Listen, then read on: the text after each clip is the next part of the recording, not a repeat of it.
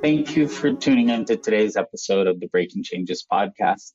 I'm your host and chief evangelist for Postman, Ken Lane.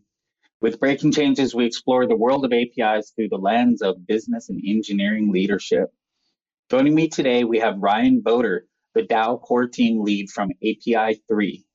Ryan took me through a journey of how APIs are beginning to power the Web 3.0 universe, helping me understand many of the basics, but then also exploring what is possible for this new space. I always like to start with the basics and just who's Ryan Boder and what do you do? Sure. So I'm Ryan Boder. I'm the head of marketing at API 3.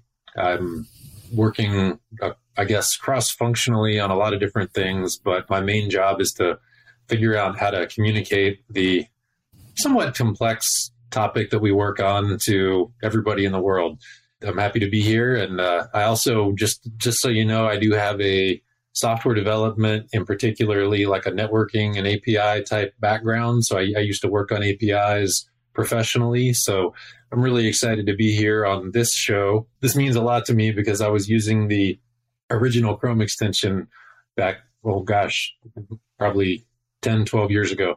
So you're a technical guy, but what brought you to marketing then and got you into selling all of this? I'd say it's a number of things.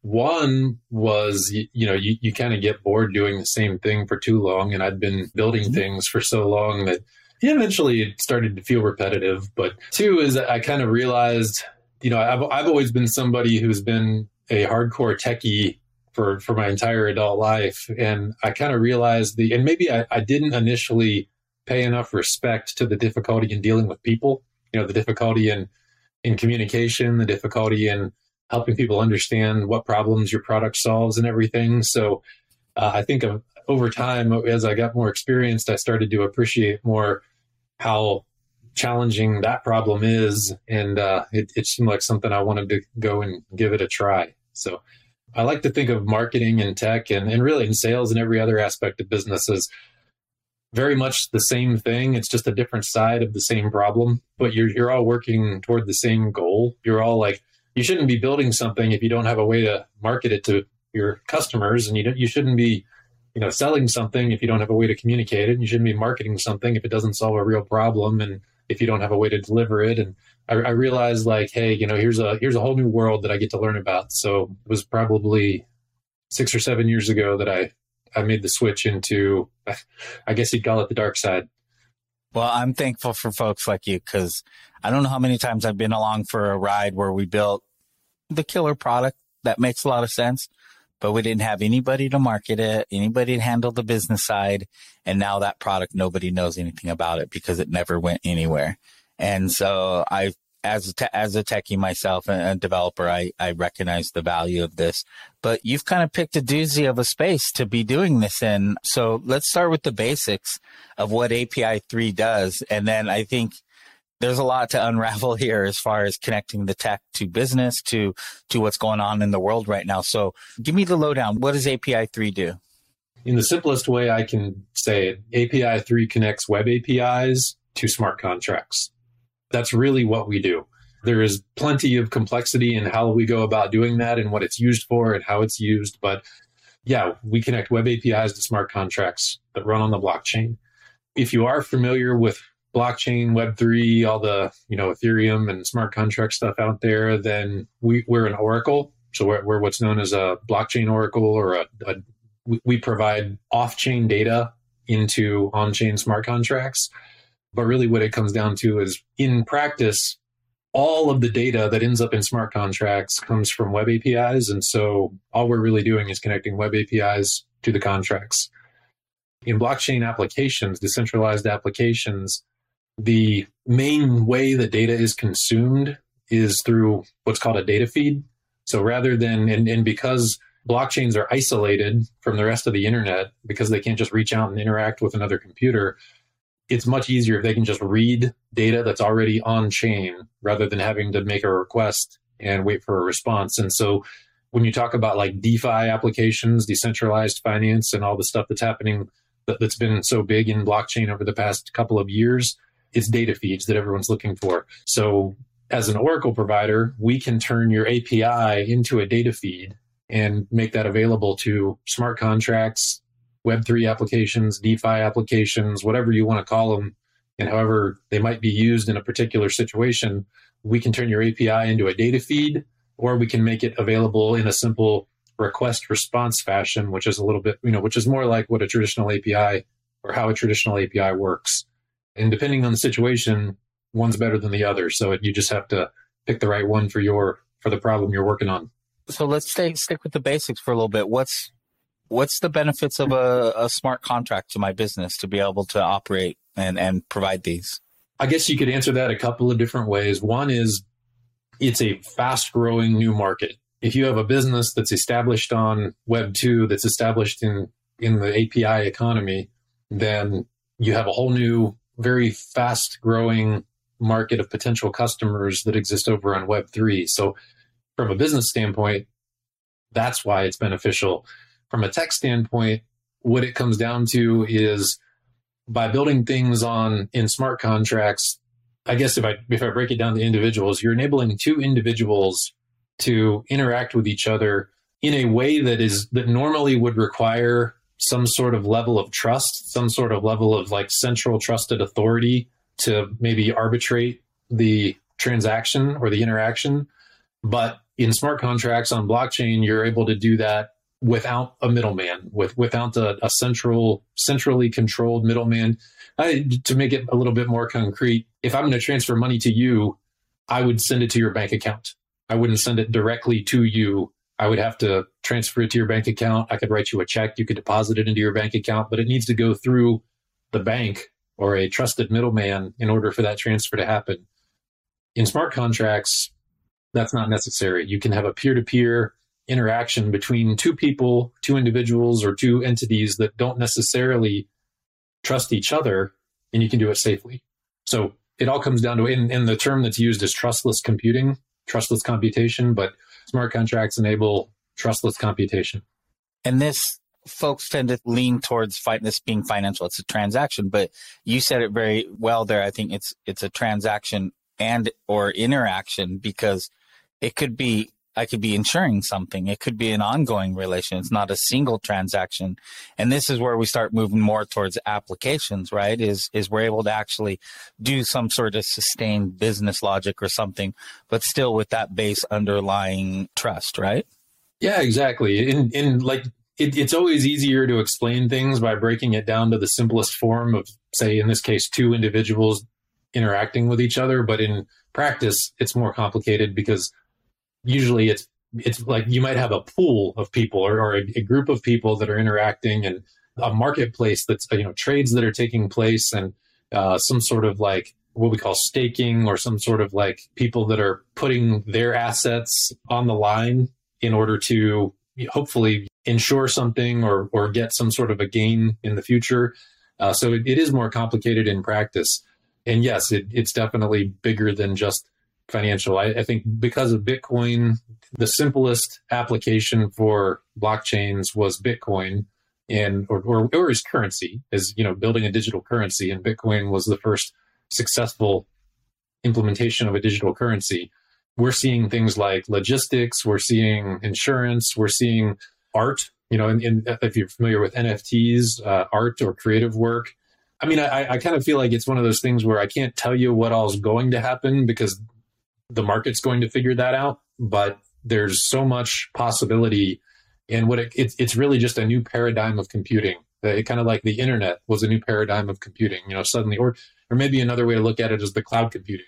So before cloud computing, you weren't able to, there were a lot of things that were maybe infeasible for small businesses or startups, or there were a lot of things that if you weren't a large corporation, you couldn't play in that game. You didn't get to compete.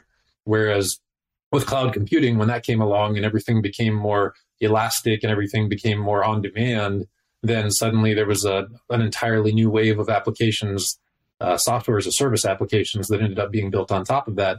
And we have something similar here. It's like this whole new computing paradigm, this trustless computing paradigm, where in the past you had to have some sort of a like large corporation with a lot of money and a reputation, and maybe or maybe a government of some sort that could be a trusted sort of a trusted arbitrator between two people that are trying to do something, that are trying to transfer value or do something that involves transferring value. In smart contracts and on blockchain, that becomes a peer-to-peer thing. That becomes a much more, or decentralized is the word that's used most often, but makes it so that you can have these applications without needing the trusted middleman. Yeah, that makes a lot of sense. And so I think people get Web 1.0. You get that it was the basic website static. It took a while before things were dynamic and things were data driven and grew. And then we're familiar with Web 2.0 now, mobile applications and web and SaaS and these things. Describe for me Web 3 applications. What are the limitations? What are the constraints? Kind of how do they work?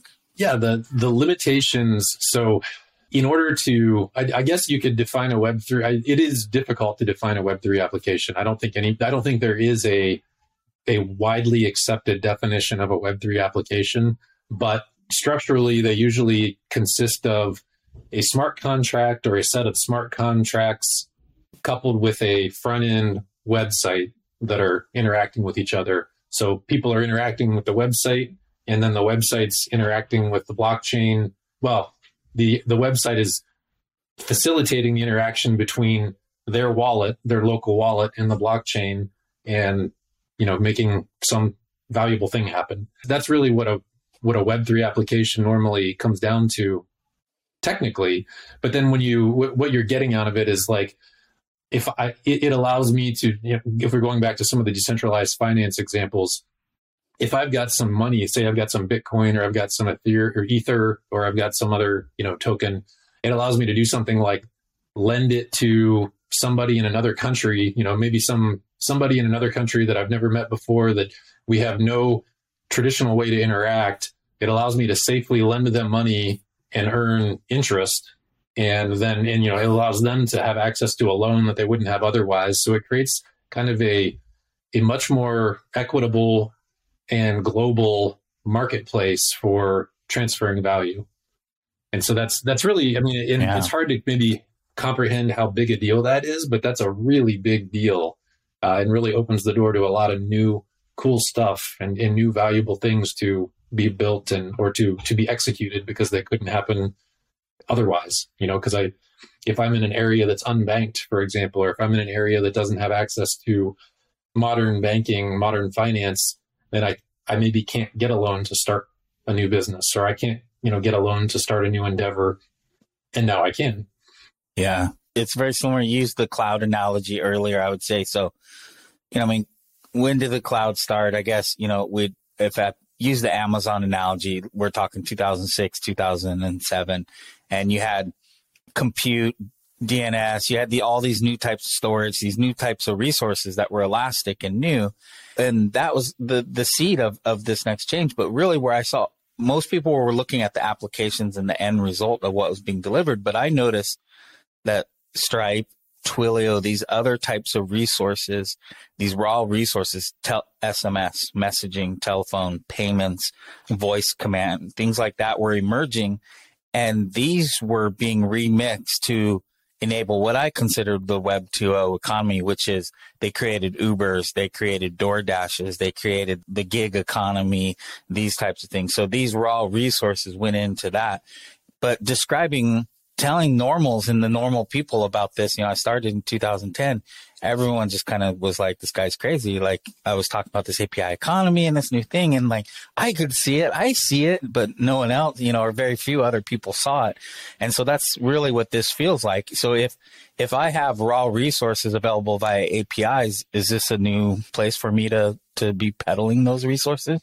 Yeah, absolutely. And that's what API 3 does. That's really our whole, because you mentioned a few examples there, like Twilio, which is an API infrastructure play. They ended up enabling numerous new applications that we all probably used and knew, and the average person probably didn't know who Twilio was, or that had no idea that they were even a part of what they were doing. And that's kind of how API 3 is. We're infrastructure like that. We create this connection. We allow web API companies, Web 2 API companies to offer their services on Web 3. And for the most part, even the users in DeFi, the users in Web 3, they don't know about us. They don't have to interact with us. They don't see API 3 when they're looking at the website, when they're doing their insurance or getting their insurance or offering their insurance or doing their loan or doing what we call yield farming is sort of a similar way that people end up making a return on their cryptocurrency. You don't have to know everything about the API companies, but it's the developers, it's the builders on Web3 who know about us. And likewise, it's the builders on Web 2 who knew about Twilio and used Twilio. So you talked about the data feeds into this. Like I can see having price feeds, conversions, those types of data. But you mentioned like art and other things. Like what are other types of data feeds that I could bring to Web3 via API 3 that would benefit the community, or is that uncharted territory? It's a little of both. So there's established data feeds that are price feeds, like you said, which are already very widely used. And then there's additional types of data feeds. Another one that is talked about a lot now is weather.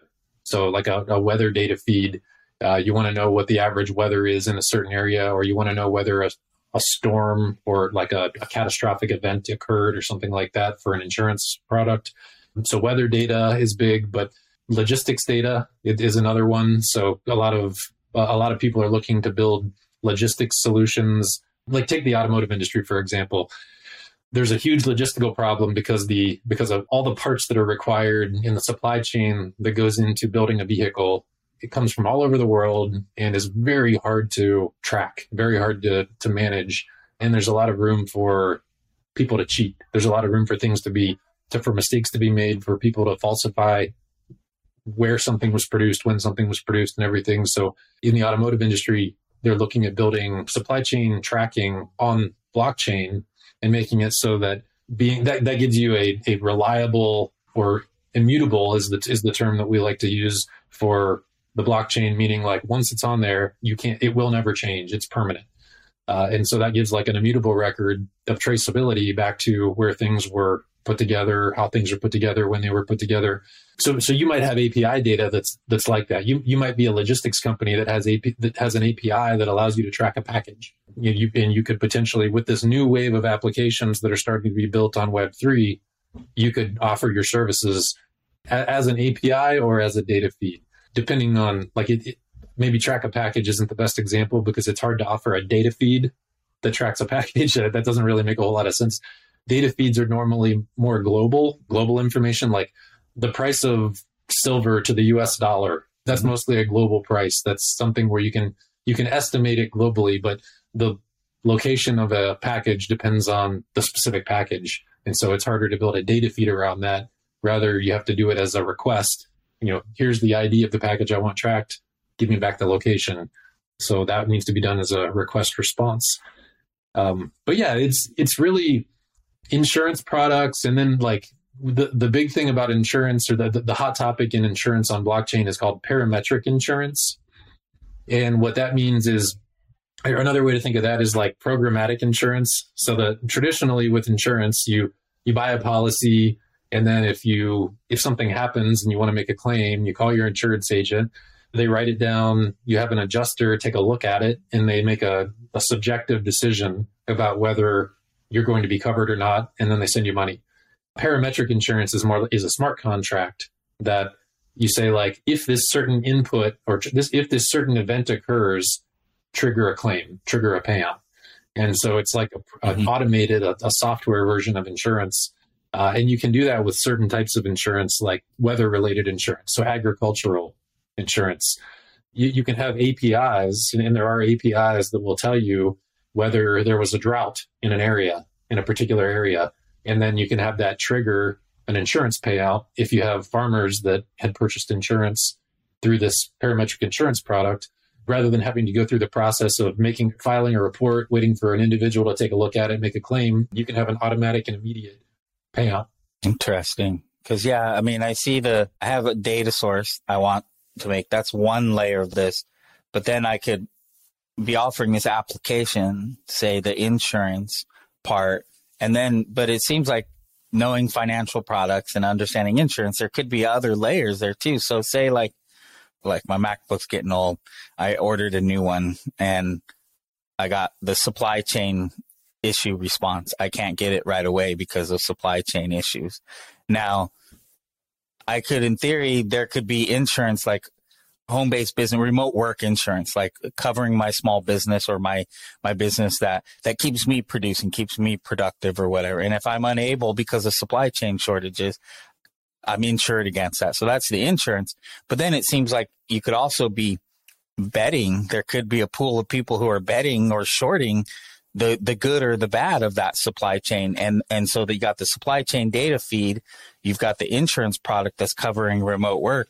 But then once you're doing at that scale, you've got a pool of people that you can basically bet upon, but it's in the blockchain and you could create some sort of market around that, it seems like. So is that kind of because that seems like that's like creating Uber for the next, the next is like you're creating financial products based upon everyday life in that sense. Yeah, that's actually a great example. And betting is definitely one of the more popular use cases in Web3 currently, where you have people that want to bet, sports betting or something like that, or betting on gaming. You have people that want to bet on an event. And these are all things like with sports betting, there are APIs that are able to deliver that data into the smart contract and enable the bet to be enforced, or, the outcome of the bet to be enforced, the money to be distributed as it's supposed to be. So yeah, like anything that people might bet on, I think the big theme is it's easier to do this stuff when the inputs and outputs are easily mapped to data or easily mapped to a digital form. So anything it's probably, you have a much wider variety of inputs, like the results of a sports, the outcome of a sports game would be an input to a betting contract. It's easier to map those into a digital form. It's a little bit harder to map the outputs into a digital form. So usually what we're seeing now is the output is somebody gets paid.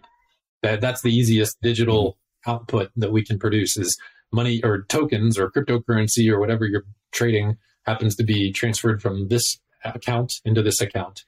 But I also think that, like anything, this is so early. We're in such an early place for Web3 that we're going to start seeing more physical real world outputs as well, or having, blockchain contracts that end up triggering something to happen in the real world. There's no reason to think that won't happen. It just hasn't happened as much thus far. So Internet of Things, so that could be tied to this whole Web3 reality. Oh yeah, definitely. Yeah. And I mean, I'm not just making this up. Like people are doing this now. People are talking about this and building things like this, but it's not widely adopted. I mean, if you think of Web3 as a pretty early in the adoption curve right now, then there are, even within Web3, there are more established use cases and then like newer cutting edge use cases. And so the more established use cases in Web3 are financial products, banking. Well, I know banking is even a newer one, but decentralized finance, loans, yield farming, staking, the ability to put money, like take an asset that you have, put it at risk, and then get a return on it, or the ability to borrow an asset and then pay a premium in order to get access to it. That's what's currently widely done in Web3. But then, like, I think the new, with all these new high performance and lower cost blockchains that are being built, these new platforms or smart contract platforms that are being built, those are going to enable a much broader class of applications. Social media, for example, or like interacting with people and communicating, you don't see a whole lot of that on Ethereum, because Ethereum has very high gas costs. It's not super high performance. It's currently suffering from a scalability problem. There's not a big motivation for me to do my communication or my social networking on Ethereum. But when the cost goes down to near zero, or when the cost gets negligible and the speed gets user friendly, then why not? Then maybe maybe I will be using a social networking platform that exists on the blockchain. And rather than having to store all my data with a Facebook or trust a Facebook or, whatever Twitter platform, whatever social platform you happen to use, maybe that's done in a more trustless form on Web3. It's just a matter of, getting over the obstacles to be able to kick it off. For normals, explain the gas costs, the gas fees. How does that work? The blockchain, or a blockchain, is a network of computers, a distributed system, a decentralized system. It's basically a bunch of computers. So imagine 500 computers that are all running the same software. They're nodes in the network. And in order for a smart contract to do some computation to execute, all 500 of those computers have to start with the same inputs, do the same computation, and then agree that the output is the same. And so that's called consensus, or achieving consensus on the network. And once they reach consensus, then they will etch that result into the immutable permanent blockchain. But it costs money to run 500 computers. So like somebody's got to pay for the computation to do that. And not just the computation to do the calculation in your program, like not just the application, but there's also a lot of computing that has to be done in order to cryptographically secure the network, or in other words, like prove with a super high level of confidence that all the nodes did reach consensus, or that the network did reach consensus. Yeah, the computing that's necessary, I guess, to implement this big distributed computer costs money, as well as the computation that you're trying to build for your application. And gas is the built-in, like, native currency in the blockchain that allows you to pay for that computation. Kind of my next generation Amazon build, but it's distributed, and like you said, it's going to fluctuate, and the lower we can get it, the better off I am as someone operating in this environment, because I'm going to be able to keep costs low. Yeah, you're right. And it certainly does fluctuate, like extreme in some cases. Sometimes you try to get an Uber and you get, like, what do they call it when there's a lot of demand? The surge pricing. So you might end up paying a little bit more. Well, I've seen gas prices on Ethereum range from, a few bucks up to well over $100 just to do one transaction. It hasn't been the greatest user experience, let me put it that way, but it has that same surge pricing, or that same, like, fluctuating gas pricing. That's what enables the network to be so secure. That when you have a lot of competition for the computing resources, it's the one who's willing to pay the most that gets to use them. Yeah, you have something worth doing, something valuable. You can take that lead. You can pay the premium, and you get to do what you want. You're the top dog in that. Yeah, it makes a lot of sense. I mean, it's how markets work, and it's how, financial products work. It's just digitally applying that across the board to an unlimited number of digital resources and capabilities. So who are you trying to reach when you're marketing API 3 products? So who do you try to target? Is it more technical? Is it more business, or mix? We're a connector. So we're basically, we are connecting two sides. One would be API providers or API businesses, and then the other would be smart contract developers. And so I think of both of them as our customers. In reality, I guess if your definition of a customer is who you serve, then it's both of them. If your definition of a customer is where money comes from, the money comes from the Web3 side and then flows up to the API provider side. So I actually use the Amazon Marketplace as an analogy sometimes. If you think of API 3 and the whole, like, ecosystem around API 3 as the Amazon Marketplace, you have buyers and sellers, and the API companies are the sellers. The people running APIs who might want to offer data or offer a service via their APIs are the sellers. And then the smart contracts are the buyers. And so, of course, it takes a developer to build a smart contract. So the smart contract developers are really our customers. Yeah, but I can see that's a really interesting analogy, because as soon as those contracts and those applications are established in Web3 for whatever the purpose is, and environment, weather, currency, all these different things, you have people who are plugged into those buy and sell and are part of those marketplaces, kind of like Amazon. And like, as soon as this is the sell to Web 2.0 APIs in the Amazon marketplaces, you put your API in there. Now any company who has Amazon push through their procurement, meaning that company has a relationship with Amazon, can pay an Amazon bill, and that's been approved. Now they can buy your API, where if maybe they have to go to your API and find it directly, they would have to push it through a procurement process. You're a small startup. You probably don't have the resources to go through procurement like that. So just being in the Amazon marketplace opens up all of these new business opportunities. And that feels like what's going on here with that analogy and Web3 is now I'm able to just plug I may not be wanting to be the smart contract or the app master in the Web3 world, but I have some valuable resources that could be there, and that's all I could be, just plug it in. But now there's this whole new world of developers who are going to be able to build with that. Yeah, you're absolutely right. And now the Amazon marketplace analogy is not a perfect analogy, because another analogy that I like to use is because we're building infrastructure. So another analogy that I like to use is we're kind of like your web server. So like, you have browsers that are consumers of websites, and then you have companies that build websites. And one way that you could go about building a website is you could implement the HTTP protocol.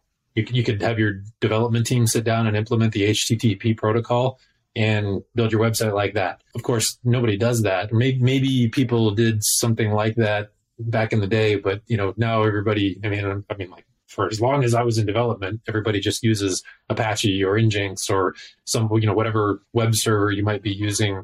API 3 and has a software called AirNode. It's really the thing that we build is AirNode. The actual software that we build is called AirNode, is like a web server. And it takes the complexity out of you connecting your APIs to the blockchain, because it's actually a pretty difficult thing to do. And so in that sense, API 3 is more like a web server, and it enables you to just build your website the way you want it. Or if your APIs are akin to a website, then AirNode is what allows you to just connect those and host those or serve those on two blockchain applications, two Web3 applications. I think that's a good analogy. I'm always looking for the analogies to try to bridge the worlds and get people understanding, because I think web servers have kind of been commoditized and are out of sight now. But circa 2000, it's like Apache, Nginx now, these are still valuable resources. So helping people see how you do that, I think is pretty critical for this new space. AirNode is intended to be commoditized. It's not a product that we sell. It's an open source software that we want to just become the standard way that API companies connect to. So we want it to be the Apache or the Nginx for Web3. We're not trying to build like an IIS. We're trying to become the standard open source way that you just download and set and forget, and suddenly you're connected to Web3. Yeah, I remember IIS. Well, I'm not even going to go there. That's like the trauma and PTSD from IIS days. And once I discovered Apache, I was like, I've been lied to all these years. I mean, like, the Microsoft world was back then it just kind of was a scam, I felt like. And once you developed open source in Apache and realized you could go so much further and do so much more. Anyways, I won't go down that road. What's in it for you then? Why is it worth investing in the open source like this? What's the benefit to API 3? API 3, our whole strategy is we're building value-added services on top of this. We need this infrastructure to exist first, and then we're building value-added services on top of it. One of the things that we're doing is building a product called DAPIs. And so that's well, you know what? Let me back up, because there's an even more immediate example I can give. We're launching a product in just a few weeks here. We've already announced it, but we're launching it at the ETH Denver conference in Denver, Colorado in early February, called Beacons. And beacons are just a very standardized way and very efficient and scalable way that you can take your API, turn it into a data feed, and put it on chain, or make it available to smart contracts. And we provide an insurance product for those data feeds. if you're building a mission critical smart contract, and that's the thing about smart contracts is they usually are mission critical. They're not like there's usually something at stake. Otherwise, you wouldn't be worrying so much about this whole trustless computing aspect. There's something to be lost. And so API 3 offers an insurance on, like, say, if that data feed were to go down, or if that data feed were to provide incorrect data that causes your application to malfunction, and then the wrong person gets paid. And so the insurance product is a big part of our business model. So that's one example. Another example is when you have many different API companies that are providing their data feeds to smart contracts, what you can do is you can kind of mix them together and or aggregate them into like a super data feed.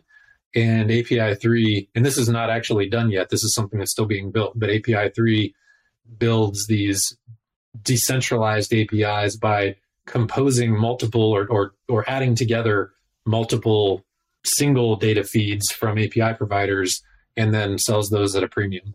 Those are really the two best examples, I think, of the value add products. And that's why the core tech, the infrastructure, we don't really make any money on, because we just need that to exist in order to implement our own business model.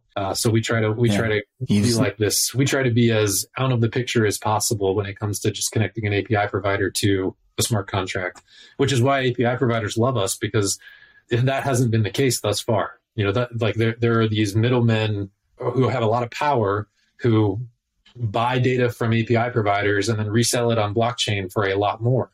And so what API providers or API companies are loving about API 3 and Airnode is that it allows them to just go direct.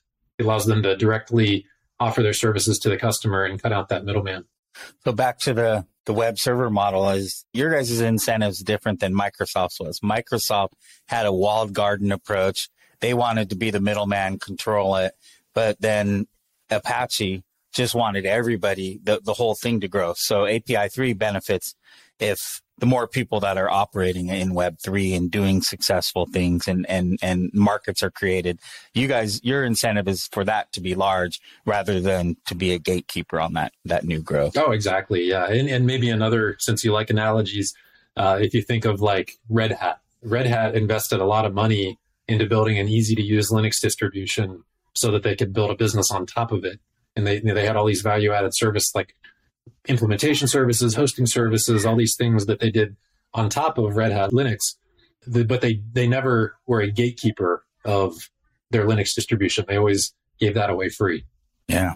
Yeah. No, that makes sense. That's definitely, I think, how I'm hoping the next generation of the API economy is built with that model, that things are that open and democratic. Because I feel like in the early days of the web and APIs, like the first APIs, I was like, oh, everything's open. You can build whatever you want. I've got new access to mapping resources I could never imagine before. I could never build a mapping service. And then you build your whole thing. And then in like 4 years, it's like, wait, now I've got to pay all this money for the mapping resources. So I felt like it was a real bait and switch with the API economy early on, that the power structure saw what was happening and then started locking things down and centralizing it. And so it feels like, I mean, that's supposedly the promise here of Web3 is that it's going to keep that from happening again. Yeah, you're exactly right. And that is, I think that's natural. The first one to dominate a market, it's maybe impossible, or you don't see it happen very often, where a monopoly decides to just play nice forever. Eventually a monopoly ends up kind of, they're like, oh, okay, well, I can do less and get more if I want to. And so then, eventually they get a little bit too greedy, and then an innovative new option comes along and offers something different, and people are thrilled to have that. And that's kind of what we're looking to do. Is there's certainly a monopoly in our space, and we don't, we're not going to unseat the monopoly, but at the same time, like Microsoft still exists, right? But Linux has been able to help grow the pie, and there are all these new things that are available because of Linux that you probably wouldn't have ever seen if Microsoft just got to be king forever. So that's what we're trying to do is grow the pie, and we think there's room for several different ways of doing business in this space. What's your take on all the whole pro and anti Web3 kerfuffle right now on social media? What's it all about? Why is Web3 get folks so worked up for or against? Well, for one thing, as we said before, it's hard to really define what it is. So if you're arguing about something that is undefined, that argument's not going to have a whole lot of, there's not going to be a whole lot of rational thought or rationality in that argument. If I'm arguing about one thing and you're arguing against me about something entirely different, then what are we even talking about? And I think that's the case with Web3. So what I'm assuming you're talking about some of the like Jack and Elon making comments about. Yeah, exactly. That kind of back and forth. Yeah. I mean, I think it's true that Web3 is very early. It's true that it's not mainstream. You could, the argument that it's more of a marketing gimmick, I don't think that's fair. I don't think that's really true. Yeah, I mean, of course there's marketing involved with it, but it's a $1 trillion industry, right? Like there's a lot that's already happening, a lot of usage that's already taking place, a lot of adoption that's already there, and it's growing rapidly. So, give it 5-10 years, maybe less. I don't know, but it's a game-changing technology. There are a lot of people who are used to doing things a certain way, and they're going to have to learn to adapt. And so maybe it's hard to do that. I know it's hard for me to do that. It's also not like, it's not a panacea. Right now, Web3, I would say it performs horribly. When you're used to a high performance computing center, Web3 offers a really bad user experience. It's got a long way to go when it comes to efficiency, user experience, ease of use. And it kind of makes sense because I guess like if you're only talking about performance, so you might build like a distributed computing system in order to increase performance. And if you do that, you're doing a lot of parallel processing, so you've got like 500 computers and each one's doing different work. And then at the end, they're collecting that work back together and they've done 500 times the work that one computer would have done. In blockchain, you've got 500 computers that are all doing the same computation. There's no way they can do that faster than an individual computer. There's no way that they can do that and then all coordinate with each other and reach consensus faster than you can do it on a centralized computer. So the performance is slow. The user experience isn't great. The user experience in dealing with wallets needs improved. One of the things that you're used to in Web 2 is your identity is owned by a big tech company. Your identity is owned by Google or Facebook or whoever you log in as owns your identity and your data is stored there. And then because of that, they're able to provide certain user experience benefits that make things really smooth and frictionless. On Web3, you own your identity. So like I've got a wallet, it has my private keys on it. And those private keys are how I prove that I am who I am. So those private keys represent my identity. If I lose those, then my identity is gone. And that's very similar to like if your Google account were to just get deleted, you've got like your email, you've got like a bunch of stuff, or maybe even make it more extreme. If your bank account just got deleted and you've got all your money in your bank account, well, that's the case with Web3 and crypto and having been being responsible for your own private keys. There's more responsibility on the user currently.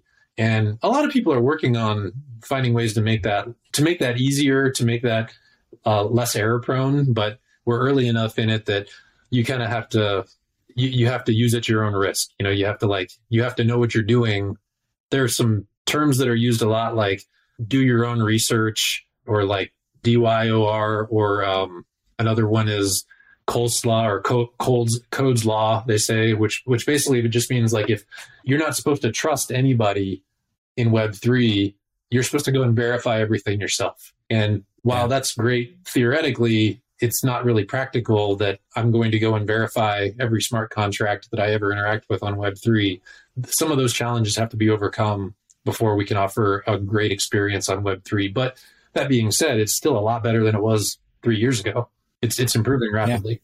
Yeah. Is it just for techie folks, or are there opportunities for business folks who really may not get all the technical details to jump in? Oh, no, there are definitely opportunity for business folks. I actually write articles on entrepreneur.com about why founders of startups ought to be looking at blockchain, considering Web3 as a place to deploy their products. Again, it's not something that's right for every new company, but it's something that I think is being overlooked a lot of times for newer companies, is like, hey, maybe we should build this with Web3 in mind, or maybe we should build this on Web3. I would say it might be more fun for entrepreneurs than for techies, in my opinion. It's an uncharted territory where you can go out and do things that are, in the traditional internet, it can be challenging to find something that you can build that Google hasn't already built. It's challenging to find something that hasn't already been done. Whereas in this space, it's just like the Wild West, and there's so much opportunity. Well, and the big problem is find not just the ideas of what to be done, that once you come up with one, if you do it on Amazon, you're never going to get investment, because the investors know that that's the kill zone. Like, Amazon's just going to steal your idea and do it. So why even bother starting it?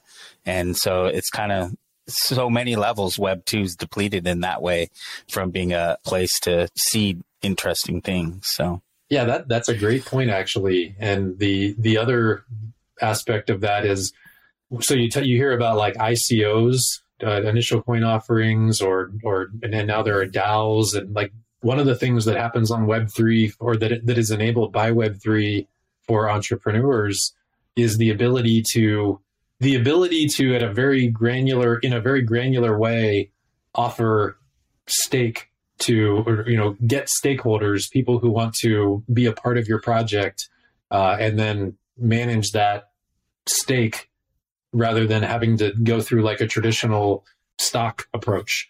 The API 3 DAO, the Decentralized Autonomous Organization, I think it's over 4,000 different people who are holding API 3 tokens and are essentially stakeholders in API 3 and can participate in governance of API 3. It's really an exciting way to start a company. It's like the next way to do a VC, or, to do like a Silicon Valley startup.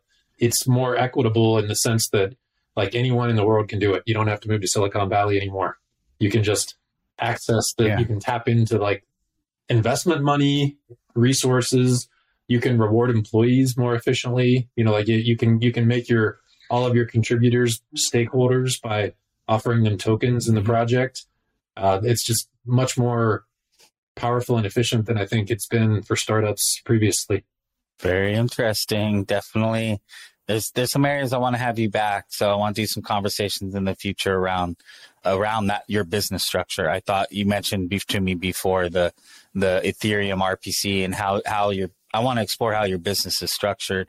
I want to explore the API part, and then get into some of the blockchain, the smart contracts and blockchain stuff. So I'll definitely be reaching out, but I appreciate your time today and joining me. This was fun. I had a good time.